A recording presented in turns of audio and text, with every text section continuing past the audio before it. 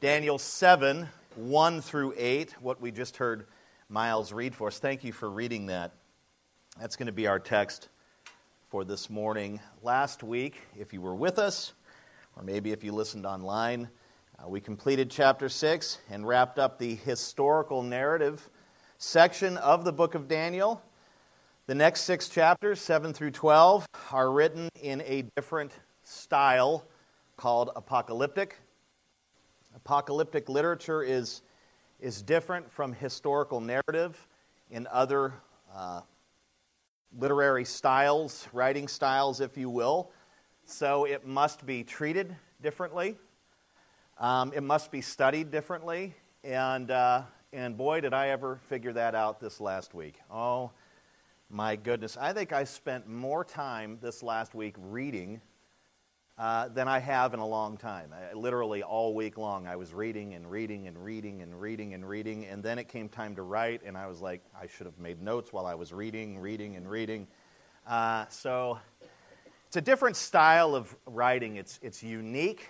It only appears in the Bible in a few places, but it's an interesting style, and it has to be dealt with a little differently than as if you were walking through some history lesson. I think that before we actually engage in the text, there's several things that we should cover. Maybe, firstly, we should define what apocalyptic means, or what apocalyptic literature means. And I found a really good definition or description by a guy named John J. Collins. He wrote, "Biblical apocalyptic is a revelation of the ending of this present age, which is an age characterized by conflict, and its replacement by the final age of peace. It shows us ahead of time of the kingdoms of this world and their replacement by the kingdom of God and of His Christ. This revelation is unfolded in complex and mysterious imagery." You just heard Miles read about some crazy beast, right? "And it has a purpose of comforting and exhorting the faithful." So according to Mr. Collins' definition, he basically tells us 4 things in that little definition of about apocalyptic literature. Number 1, it has to do with the end of the world as we know it. It has to do with eschatology. It's important to draw the distinction here. Apocalyptic literature is prophetic, but it's not just prophetic. It's prophetic in that it has to do with the last things. You have lots of prophecy in Scripture, but not all prophecy in Scripture deals with the last moments of the age. And apocalyptic is specific to that. Apocalyptic isn't just prophetic, it's prophecy in regards to the last things, the last days, or what we would call eschatology. So it has to do with the end of the world as we know it. Remember the REM song that came out about 1,400 centuries ago? I feel that old. Number 2, according to his definition, it has to do with the final kingdom which replaces all the other kingdoms, every earthly kingdom. So apocalyptic literature is specific to the last final kingdom, if you will. Number 3, it employs mysterious imagery. Beasts and things rising up out of the sea and all sorts of things that just kind of tickle our imaginations and cause us to say, I have no idea what's going on here, but it's kind of fun to think about. So mysterious imagery is packed into apocalyptic literature, and I think that is the most intriguing facet, but it can also be the most confusing facet and cause people to go down all sorts of different paths in trying to figure out this image and that image and timelines and all of that. But it does most certainly employ mysterious imagery. And fourthly, here's the primary purpose for why it has been given in Daniel and in other places. Okay? The primary purpose is not to cause us to try to figure it all out, to try to exhaust the Scriptures and other resources to try to figure out the exacts and to figure these things out in precision. That is not the purpose. Now, how many of you have ever attended a prophecy conference, or you've noticed that a lot of churches seem to be overwhelmingly supportive of that, and they run them all the time, right? There's one group that calls itself Christian that I'm not completely convinced is Christian, and that's Seventh-day Adventist, and that seems to be all they focus on are these sorts of things. But we must understand right from the get-go, at least according to Collins, and I think this is my opinion too, the purpose is not to spin us out on those things and to cause us to focus entirely on the mechanism, the minutia, how it all plays out. That's not the primary purpose of apocalyptic literature. It is to bring comfort and to exhort God's people. Okay? So that's the purpose. And if you stick to what's in front of you, that will be the goal. That will be the result. It will encourage. So that's a pretty good assessment. It's a pretty good definition. According to Daniel chapter 7, his vision here, it is divided into what looks like 4 parts. And I've taken the 4 parts and created a sermon series covering the 4 parts, which I will preach over the course of, Lord willing, 4 Sundays. Unless, of course, God changes my plan, which he seems to do quite regularly, which is exciting and frustrating. So week 1, we're going to deal with the 4 beasts. That's verses 1 through 8. Week 2, we'll deal with the Ancient of Days. Oh, Ancient of Days. Remember that old song? Anyone used to sing that puppy? I think they did it twice every Sunday at Big Valley for 5 years with Ted Williams singing. Still ringing in my ears. The Ancient of Days, verses 9 through 12. Week 3, the Son of Man, right? The Son of Man, awesome section. Verses 13 through 14. And then week 4, that's the largest chunk. That's the angel's interpretation.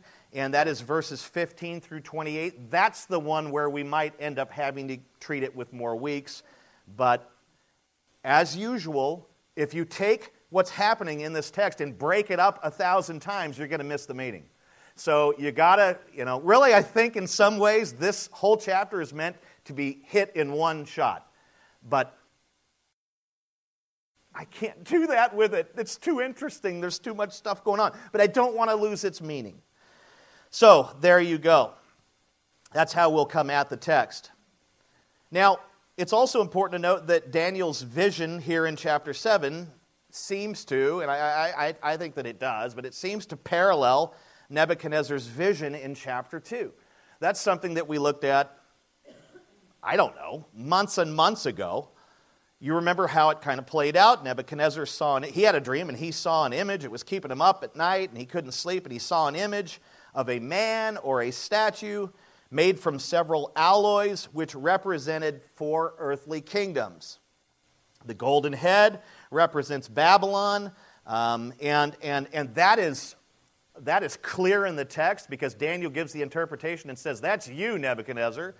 The other 3 we're not exactly sure of, but it seems like they would be the kingdoms that succeeded and came right after Babylon. So we'll say for now the silver shoulders and arms represent Medo-Persia. I think that's the right interpretation, but just in case. The bronze waist and thighs represent Greece, and the iron legs with iron and clay feet seem to represent the Roman Empire and or a future version of it or something that's coming that's like it. The alloys, if you remember, they decrease in value from top to bottom, right? You have gold, and then you get all the way down to iron mixed with clay. Gold is the most precious. Silver's pretty awesome. Bronze is decent. Think of the Olympics. Iron, not too great. Stronger than all of them, but not worth as much money as the rest. And the idea there is you have this decrease in value, and you have this decrease in moral value and in quality of kingdom. So that's what the varying alloys represent. You have a decrease in morality. You start off where Nebuchadnezzar's kingdom. It's hard to imagine that Babylon was a superior kingdom to any of the others in terms of morality in those things. But apparently in God's eyes, it was, I don't know if it was more moral or it just, more humble to him, less prideful, although I'd say Nebuchadnezzar seemed pretty darn prideful, but whatever, God's design, that's how he calls it. One is seemingly better than the others, and you have this decrease as it goes down. But I know that it does reflect the moral purity. Now the four beasts in Daniel's vision seem to represent the same kingdoms, and in a similar way, they decrease from first beast all the way down to the fourth. They become not less valuable in their alloy substance, because they're not alloy, but they become more beastly. You kind of start out here, and it looks like, well, I kind of get my idea and mind around that. It seems to appear like a man in a sense, and then you get all the way down to this last one, it's like, what in the heck is this thing?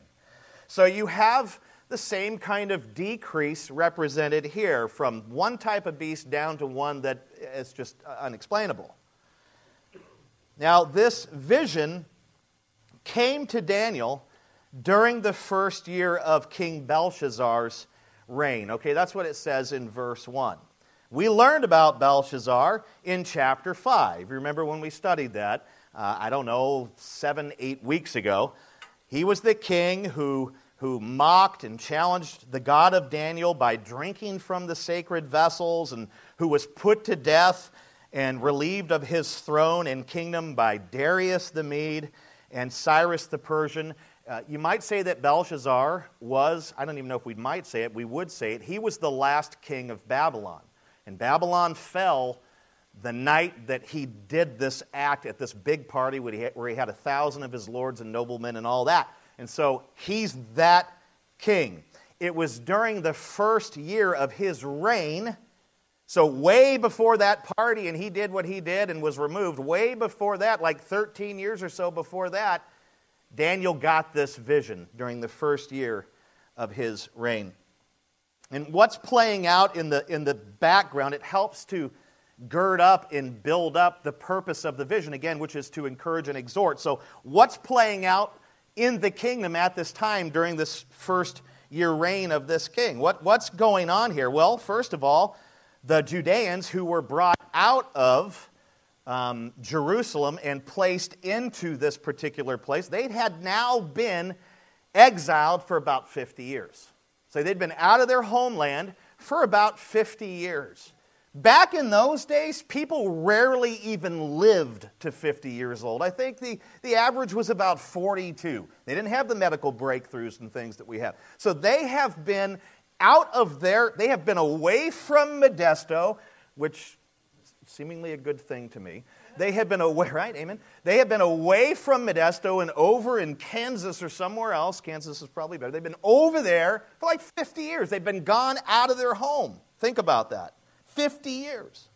Imagine what that must have been like for them. Imagine what it would be like to be forcibly removed from your homeland, from your homes, from your neighborhoods, from your communities, and held captive by an enemy kingdom for 50 plus years.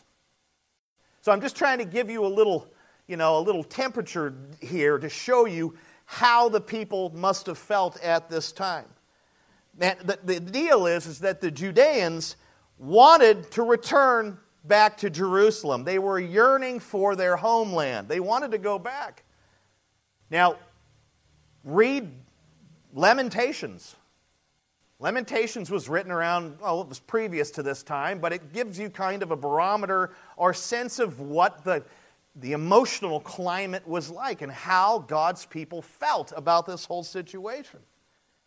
And we can add a little more fuel to the fire here, in that the Babylonian people despised the Jews who were in their land. They couldn't stand them. We've seen examples of their hostility towards the exiles in chapter 3 and chapter 6, right?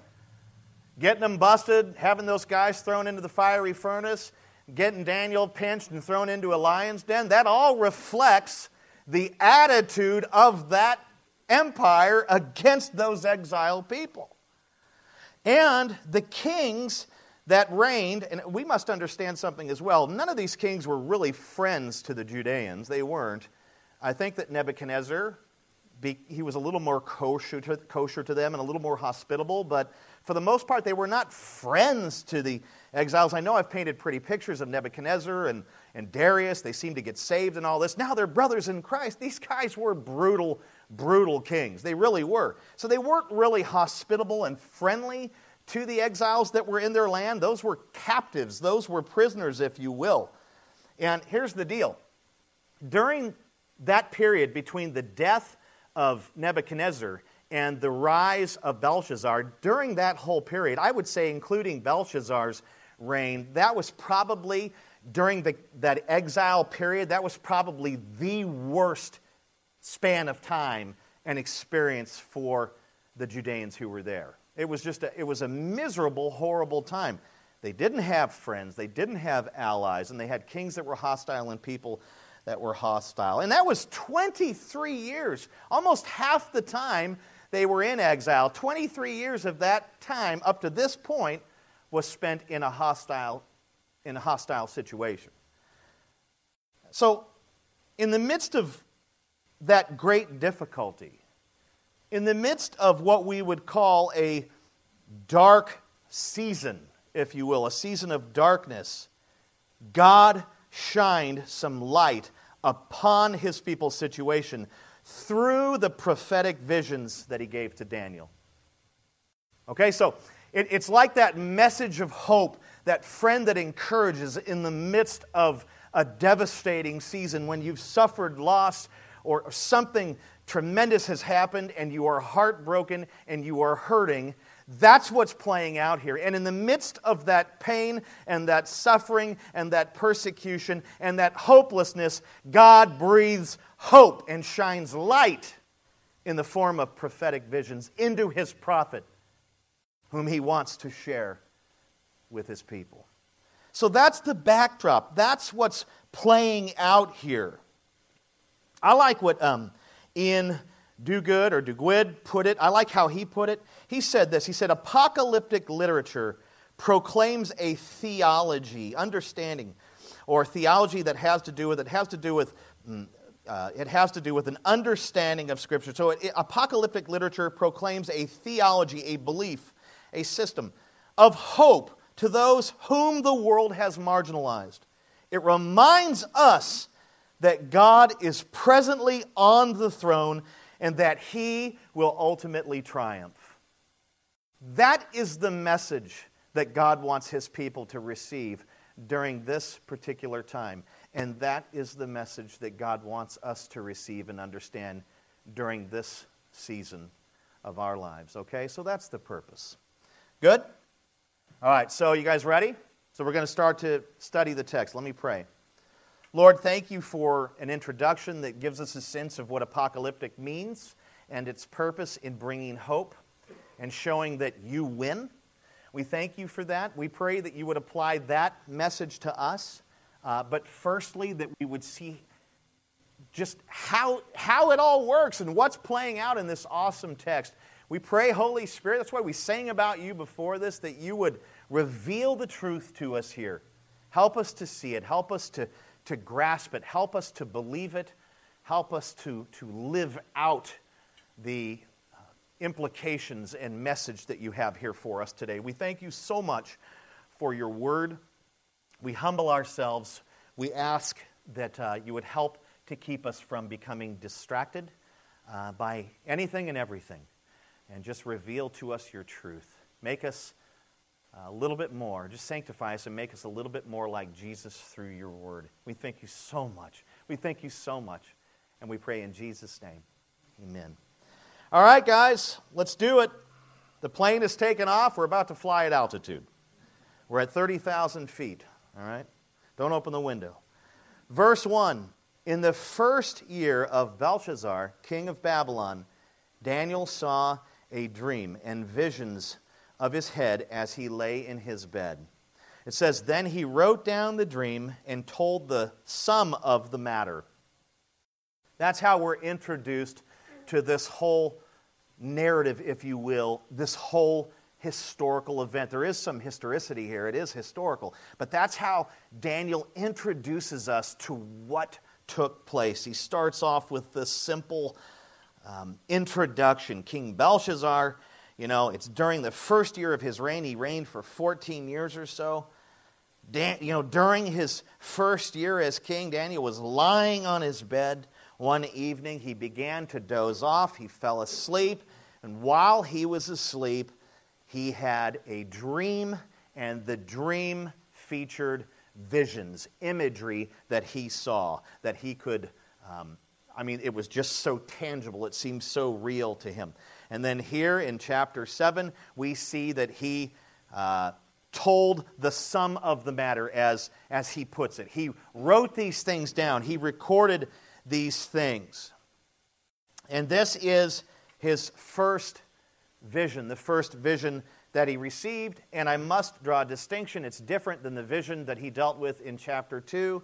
That was a vision that Nebuchadnezzar received. It came directly to him, and Daniel received the interpretation of, not the vision itself right up front. So this is actually, according to Daniel, this is the first vision that came directly to him, not to somebody else that he had to interpret for them. It came to him. It's his first, and I say first because he received 3 additional visions that we will, Lord willing, look at in chapters 8 through 12. So he received a total of 4. This is the first one.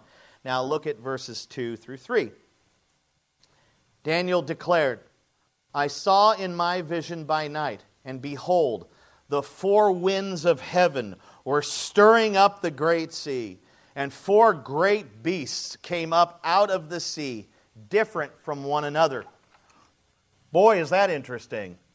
What a vivid description he gives us here. In his vision, Daniel saw 4 winds of heaven stirring up the great sea. The word translated winds may also be rendered spirits, that is, angels. Elsewhere in Scripture, this word is used to refer to God's providential actions in the affairs of men through angels, or the workings of angels to men that are sent from God. So the 4 winds of heaven that stirred up the great sea may have been 4 angels from heaven stirring up the sea. That might be the right way to interpret and understand this. Now, throughout the Old Testament, the Mediterranean Sea is referred to as the Great Sea. There were too many references to it for me to list here. If you want to know what they are, I'll get them for you. So, from the start, we can tell that Daniel's vision relates specifically to the Mediterranean world or the Mediterranean region. And it's interesting that our brother Paul Rogers just went to Israel, and I said, man, that's the place where it all happened. And he said, and that's the place where it's all going to happen again. It's all going to take place there. And that was a total affirmation of what I just said. The things that Daniel is talking about in the prophecies and apocalyptic things of that nature, they revolve around that Mediterranean world and region, the area of Israel and those particular lands, that area of the Middle East. And so the Great Sea is the Mediterranean. That's what he envisions here. Those angels are stirring up that sea. As the 4 winds, or angels, stirred up the sea, 4 great beasts arose from the sea, or from the water, each one more terrifying than the other. In the Bible, as elsewhere in ancient Near East, the sea was a symbol of chaos and rebellion against God.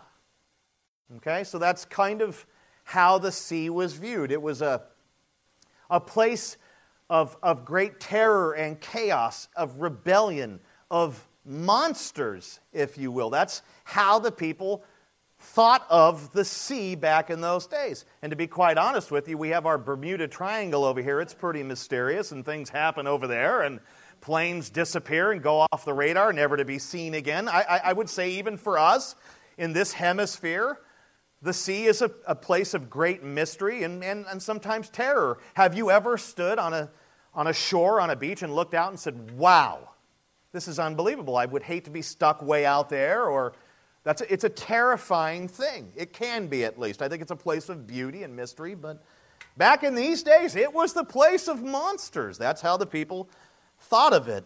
Psalm 89:9 says, You rule the raging of the sea. When its waves rise, you still them. The idea there is that God has mastery over that place of monsters, over that place of chaos. He is sovereign, and He even rules over that chaotic sea. Do we not get an example of that during the ministry of Jesus? When the sea is tossing a little fishing boat all over the place, and the apostles that are in it are going, "Oh my gosh, we're going to drown." Jesus is down in the bow sleeping. Who sleeps during that? The God who rules it sleeps during that. The men who live in it are dying and freaking out, and He gets up and with a word He calms the sea. There it is.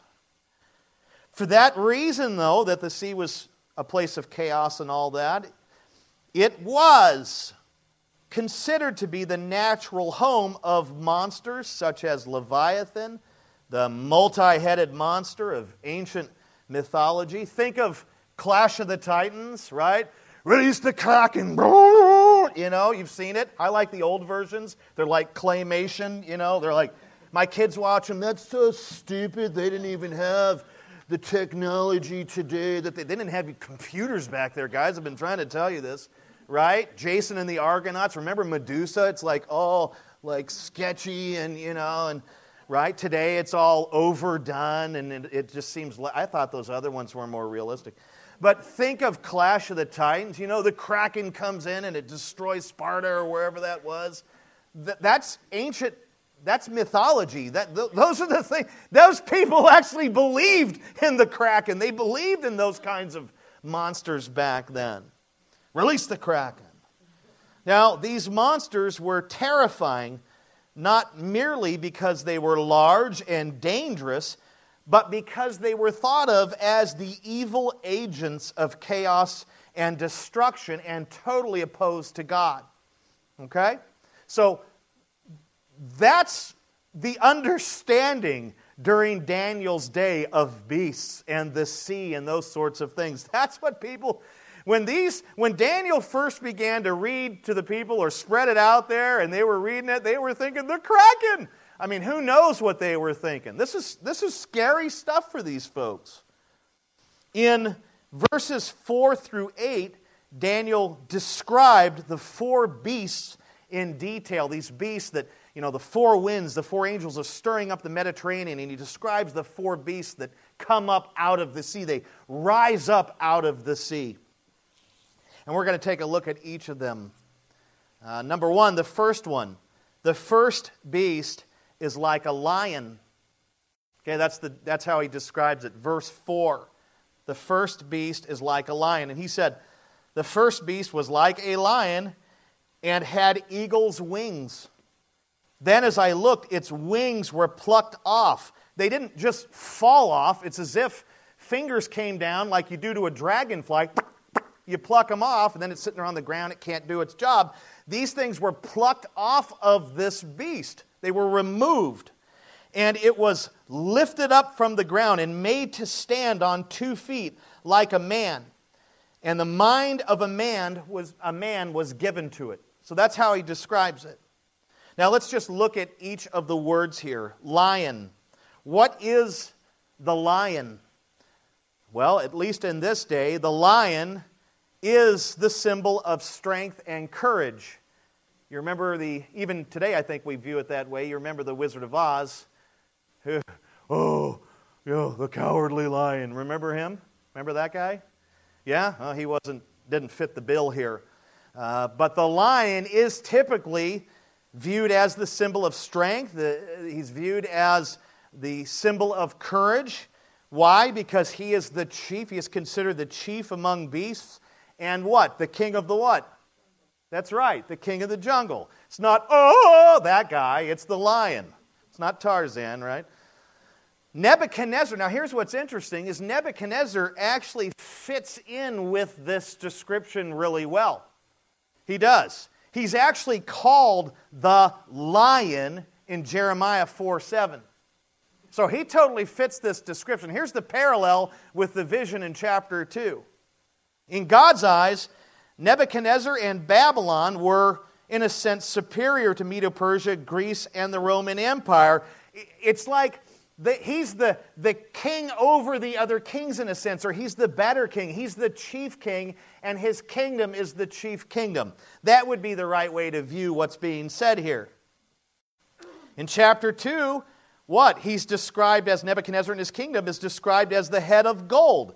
We already know, and I've already said that gold is more valuable than silver, bronze, iron mixed with clay. So there's the parallel to Nebuchadnezzar. He is the beast that is like a lion with the wings that have been plucked off, and we'll get to that. Eagle's wings is the next couple of words I want to look at. They denote a widespread and rapidly acquired kingdom. Think of the arms of God, in Psalm 91, we're shielded under his wings, if you will. The wings are a place of protection, or they kind of give you the idea of something that spreads out over. That's the idea here. Nebuchadnezzar's kingdom had a very wide span, and he conquered enemy kingdoms very, very quickly. I would say long before the Germans came up with what's called blitzkrieg. I don't know if you're familiar with World War II. I know Josh probably is and Paul is, but the Germans developed an attack strategy called blitzkrieg, which meant hit your enemy hard and fast and keep hitting them and keep putting resources in.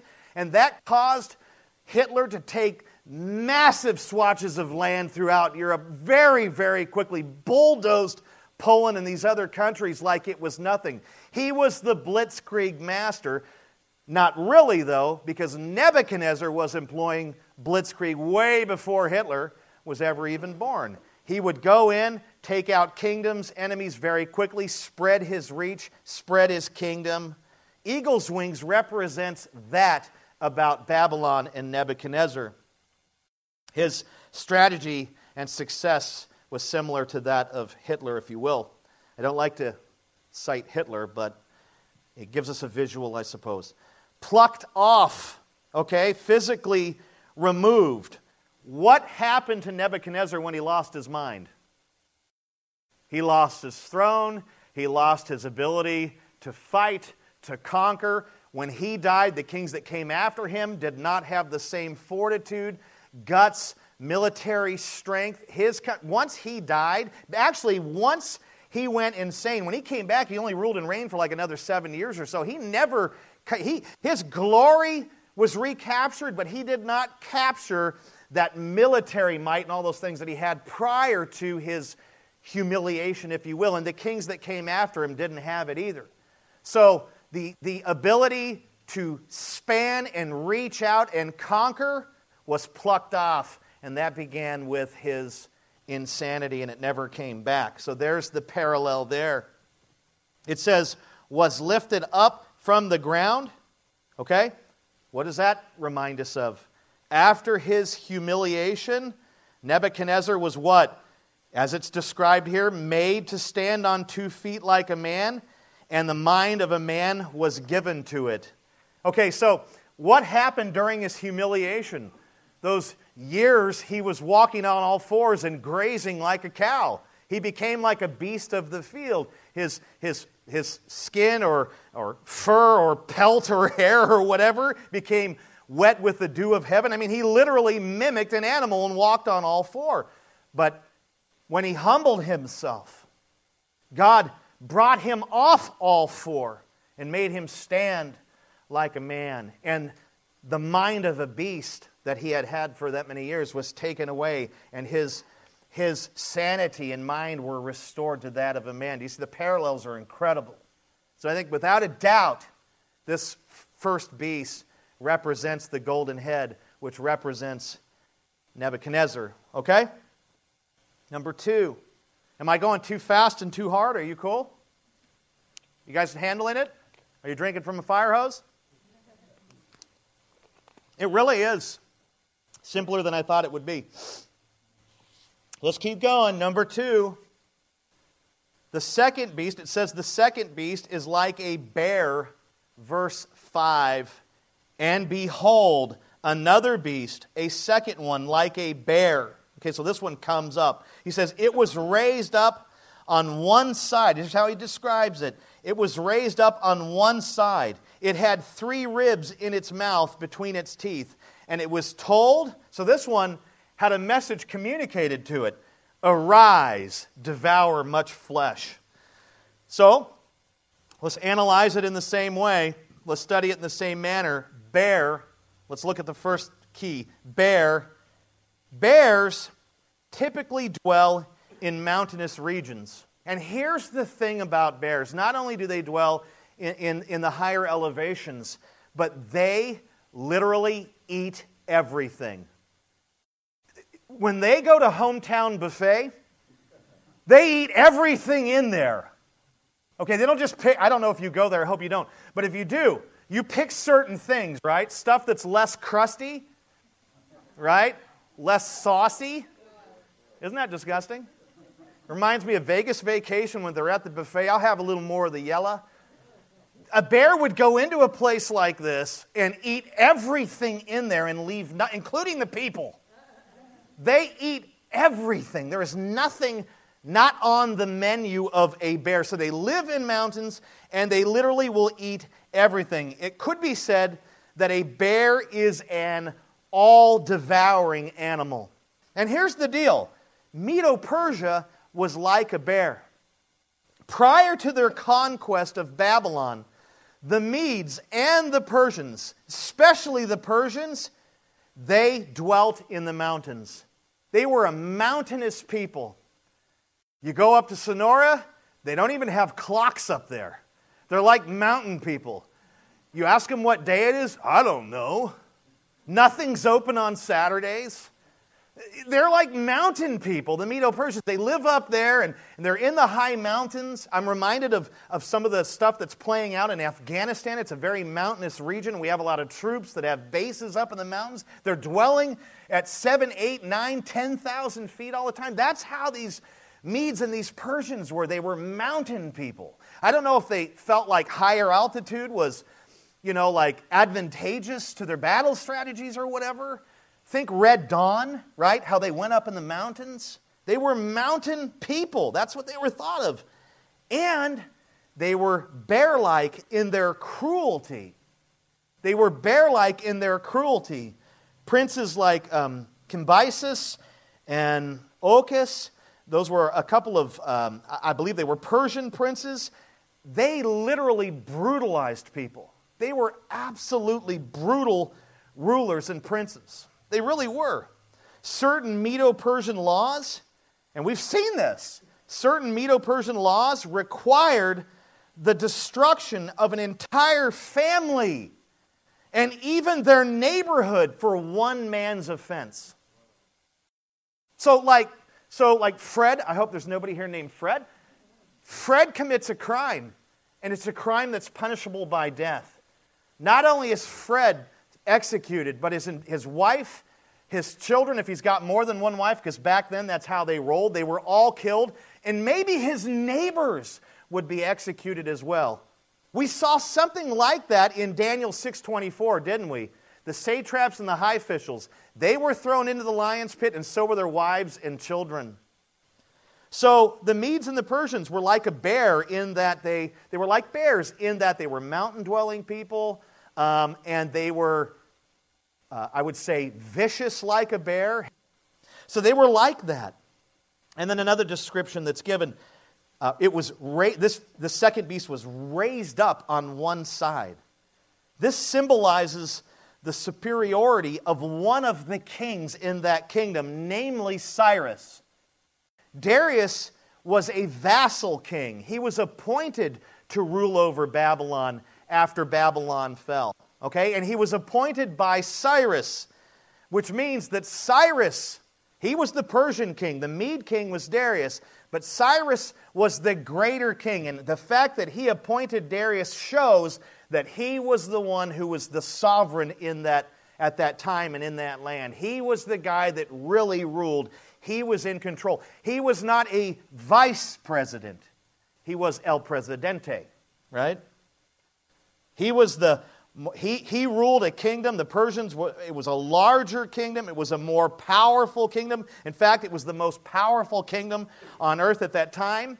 and they brokered a deal where the Medes would join with the Persians. It was probably either that or die. And they joined forces to form one sort of kingdom called Medo-Persia, and that was the largest, most powerful, unstoppable kingdom of its day. Raised up on one side symbolizes the superiority of Cyrus over Darius. Another detail we're given, 3 ribs in its mouth. This bear had 3 ribs hanging out of its mouth. I don't know if there was some sweet baby rays up in there. Who knows? That's good stuff. What do those ribs represent?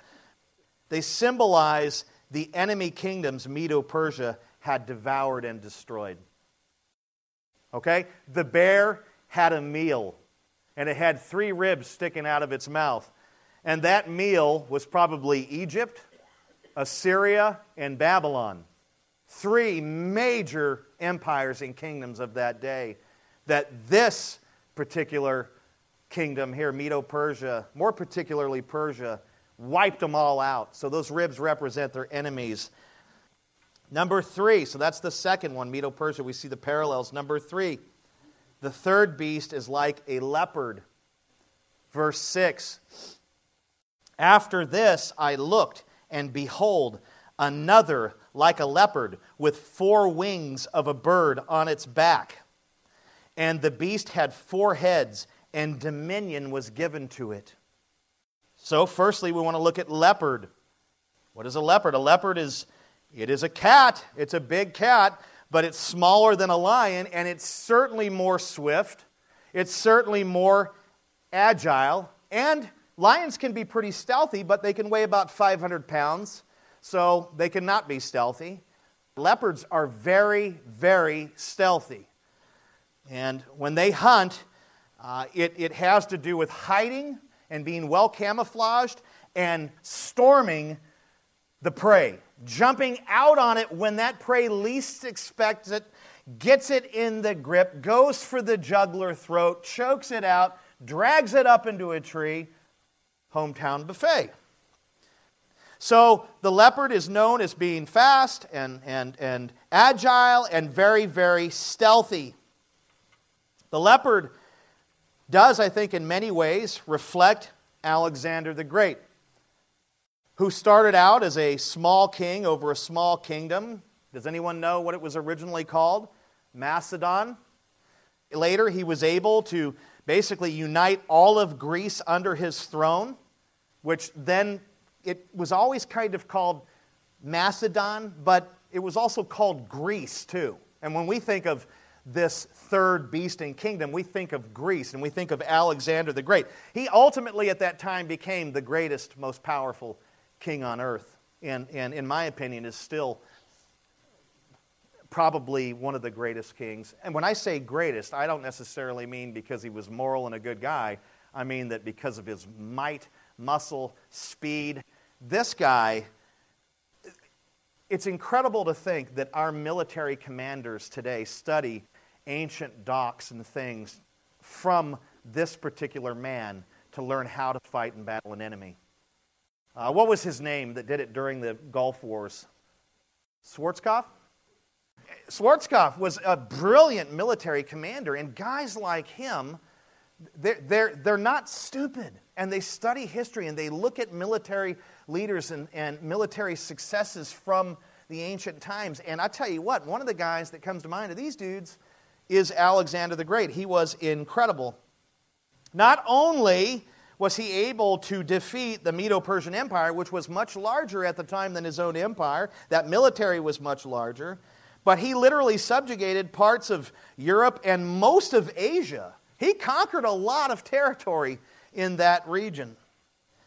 Not mentioned in the text, but I think worthy of mention, is the fact that leopards are spotted, right? They have spots. It's part of their camouflage.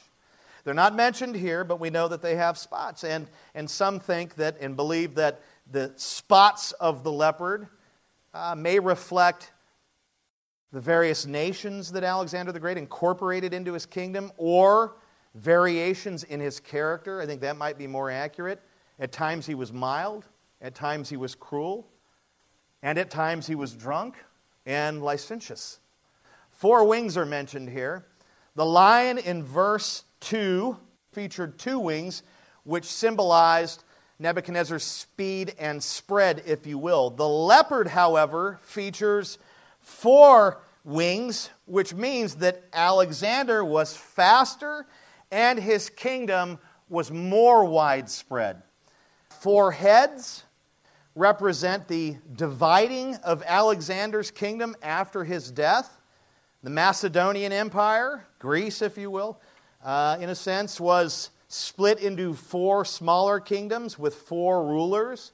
Macedon and Greece, that particular region, were given to Cassander. Thrace and Bithynia were given to Lysimachus, I guess, I don't know how you pronounce it. Egypt was given to Ptolemy, and Syria was given to Seleucus. Dominion was given to it. That's another phrase that's here. The idea is that God gave the leopard beast, Alexander, dominion or control.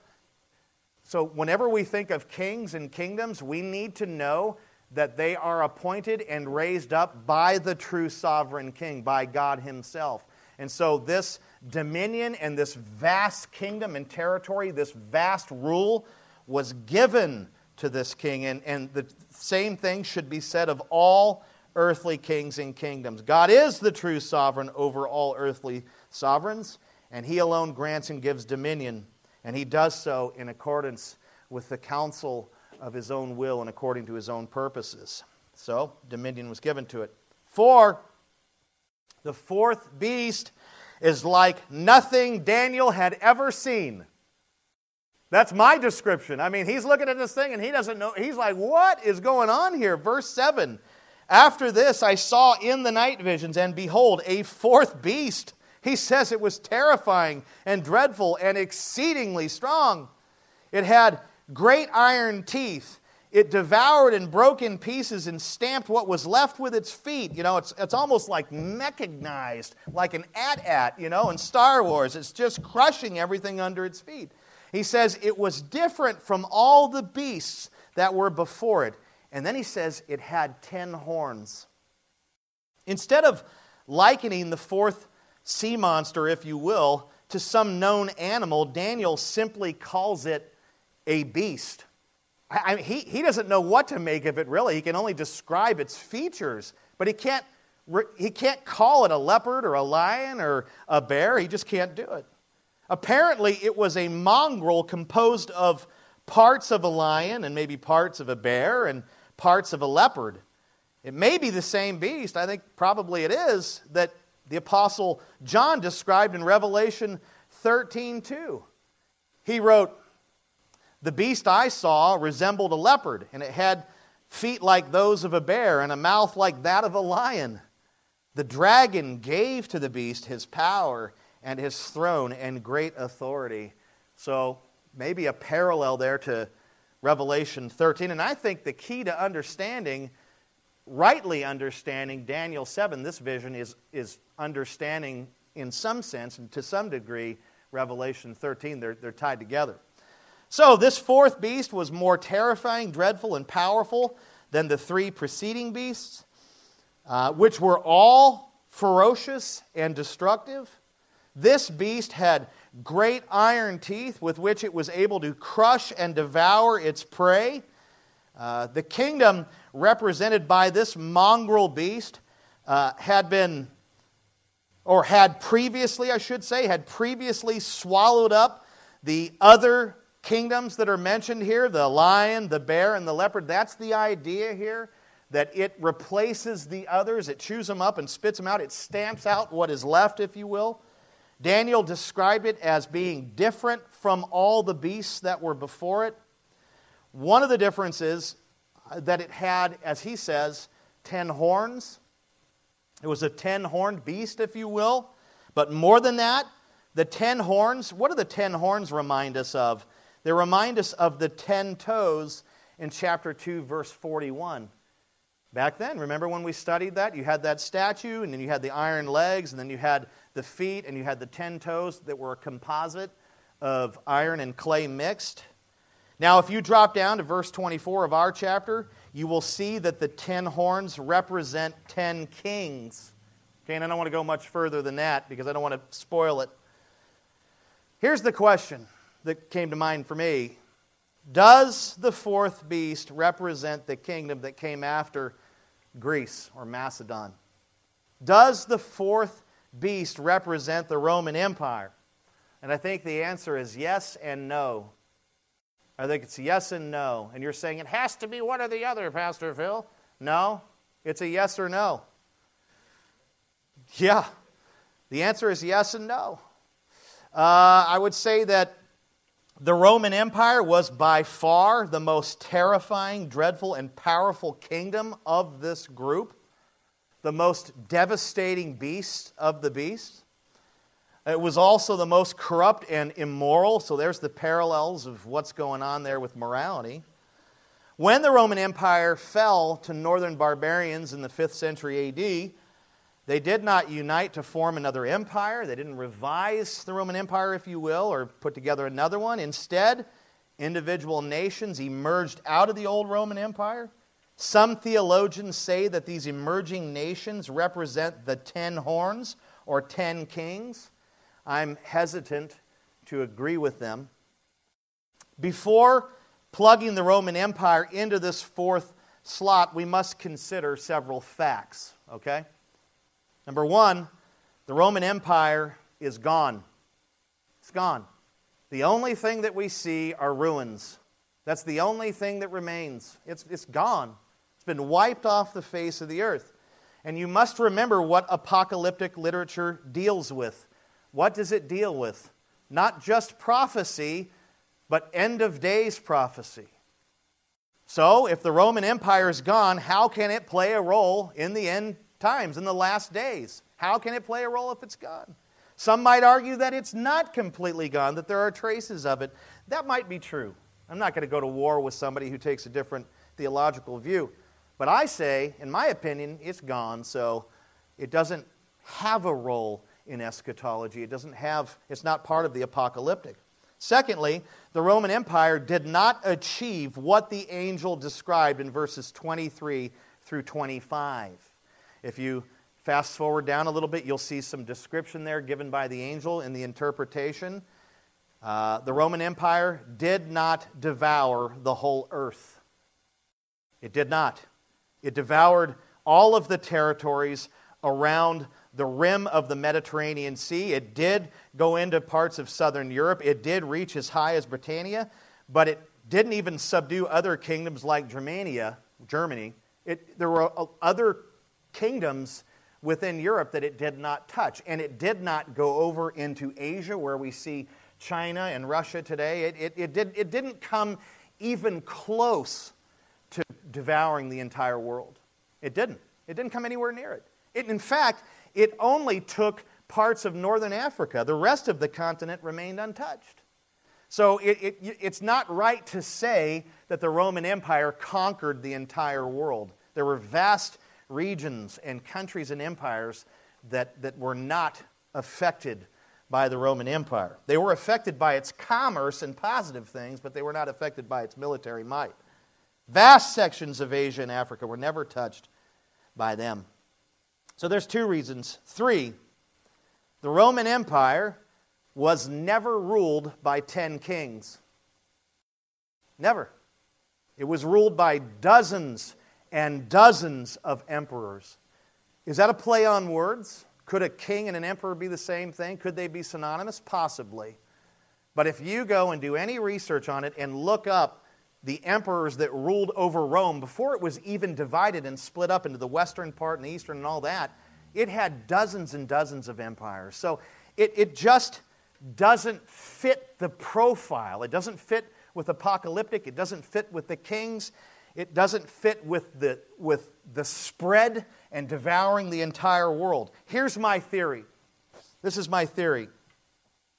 And most eschatology is theory, because some things in Scripture are lucidly clear and others just aren't, because we're dealing with imagery and pictures and things. It's tough to get around. But here's my theory. I believe the Roman Empire is an expression of the fourth beast, a representation of the fourth beast. It shows us what the fourth beast and final kingdom will be like. Okay? It will be like the Roman Empire. It will be terrifying. It will be dreadful. It will be powerful, but at a level the world has yet to see. At a level that the world has yet to see. It will, as the angel said, devour the whole earth, not just the Mediterranean region and parts of Europe. Now here's the deal. We see the king of this kingdom. We see a glimpse of him in verse 8. As Daniel examined the 10 horns, something caught his eye. Look at it with me. He says, he's looking over the 10 horns. I considered the 10 horns, and behold, there came up among them another horn, a little one, before which 3 of the first horns were plucked up by the roots. And behold, in this horn were eyes like the eyes of a man, and a mouth speaking great things. So among the 10 horns there arose a little horn. The little horn uprooted 3 of the previous larger horns and took their place. The little horn was different from the others. It had eyes like that of a man, and it could speak great things. The little horn here represents the king of the 4th and final kingdom. He is, in a sense, the 4th beast. Some theologians say that the little horn is Antiochus Epiphanes, the Seleucid king who brutally opposed the Jews in the mid-2nd century BC. It can't be him because he is dead and gone and therefore does not fit in with apocalyptic. Others say that the little horn represents the popes or even the 10 horns, and the little horn represents the papacy of the Roman Catholic Church.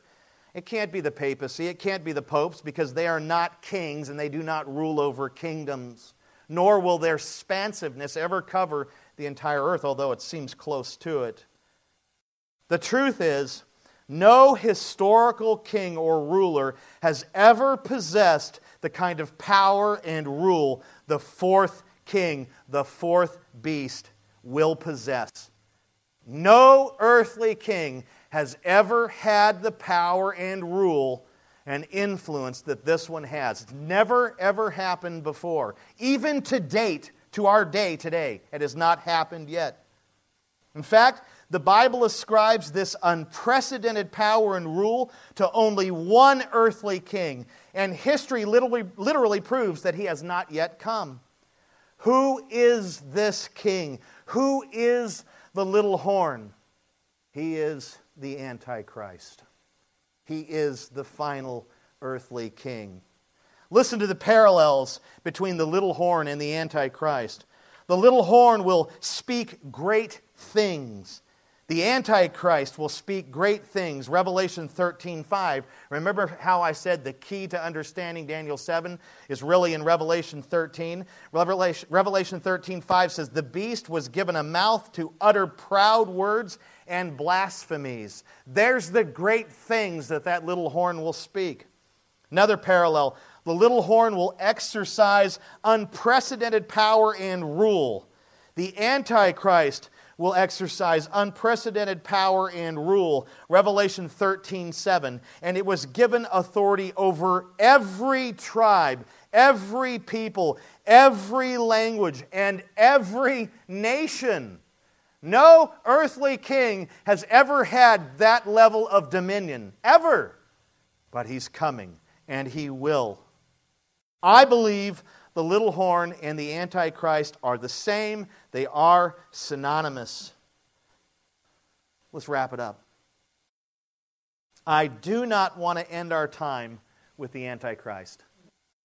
I don't want to give him that kind of focus. And so I want to personalize. And I want you to think in terms of what's going on with you. The question I have for you is this. What beasts are you dealing with today? Are you talking about all these beasts and all this? That's fascinating. I get it. We win. That's wonderful. What does that mean for me today? Well, it could mean what I'm telling you now. What beast are you dealing with today? What beast is holding you in its grip? Is holding you in its power? Is it the beast of addiction That's a beast. That's a monster. That's a scary monster. Is it the beast of anger? Is it the beast of worry? The beast of anxiety? That is a terrifying beast. Is it the beast of fear? That you're just frightened over everything and the things that are happening and maybe the possibilities of certain things happening. And, I don't know what that medical visit's going to be like, or I don't know what the results are going to be. I don't know what's going to happen with my job. I don't know. There are a lot of beasts. Here's the deal. I don't want to get down into our text anymore because I want to save that. And I think it's okay to look back a little bit at chapter 2. Back in chapter 2 with that vision of that statue and all that. What flew in and struck the statue's feet and crushed those feet, causing the whole world system and kingdoms to come crashing down? Was the stone that had not been built by human hands. The King of Kings, that stone that brought down all the kingdoms of the world, he is also the Son of Man who slays all of the beasts of the world, including Antichrist. I don't know what kind of beast you're dealing with today, but I want to encourage you to turn it over to Jesus. Let him deal with your beast. Turn it over to the dragon slayer. He has the power to do it. If he can subdue the nations, he can subdue your beast.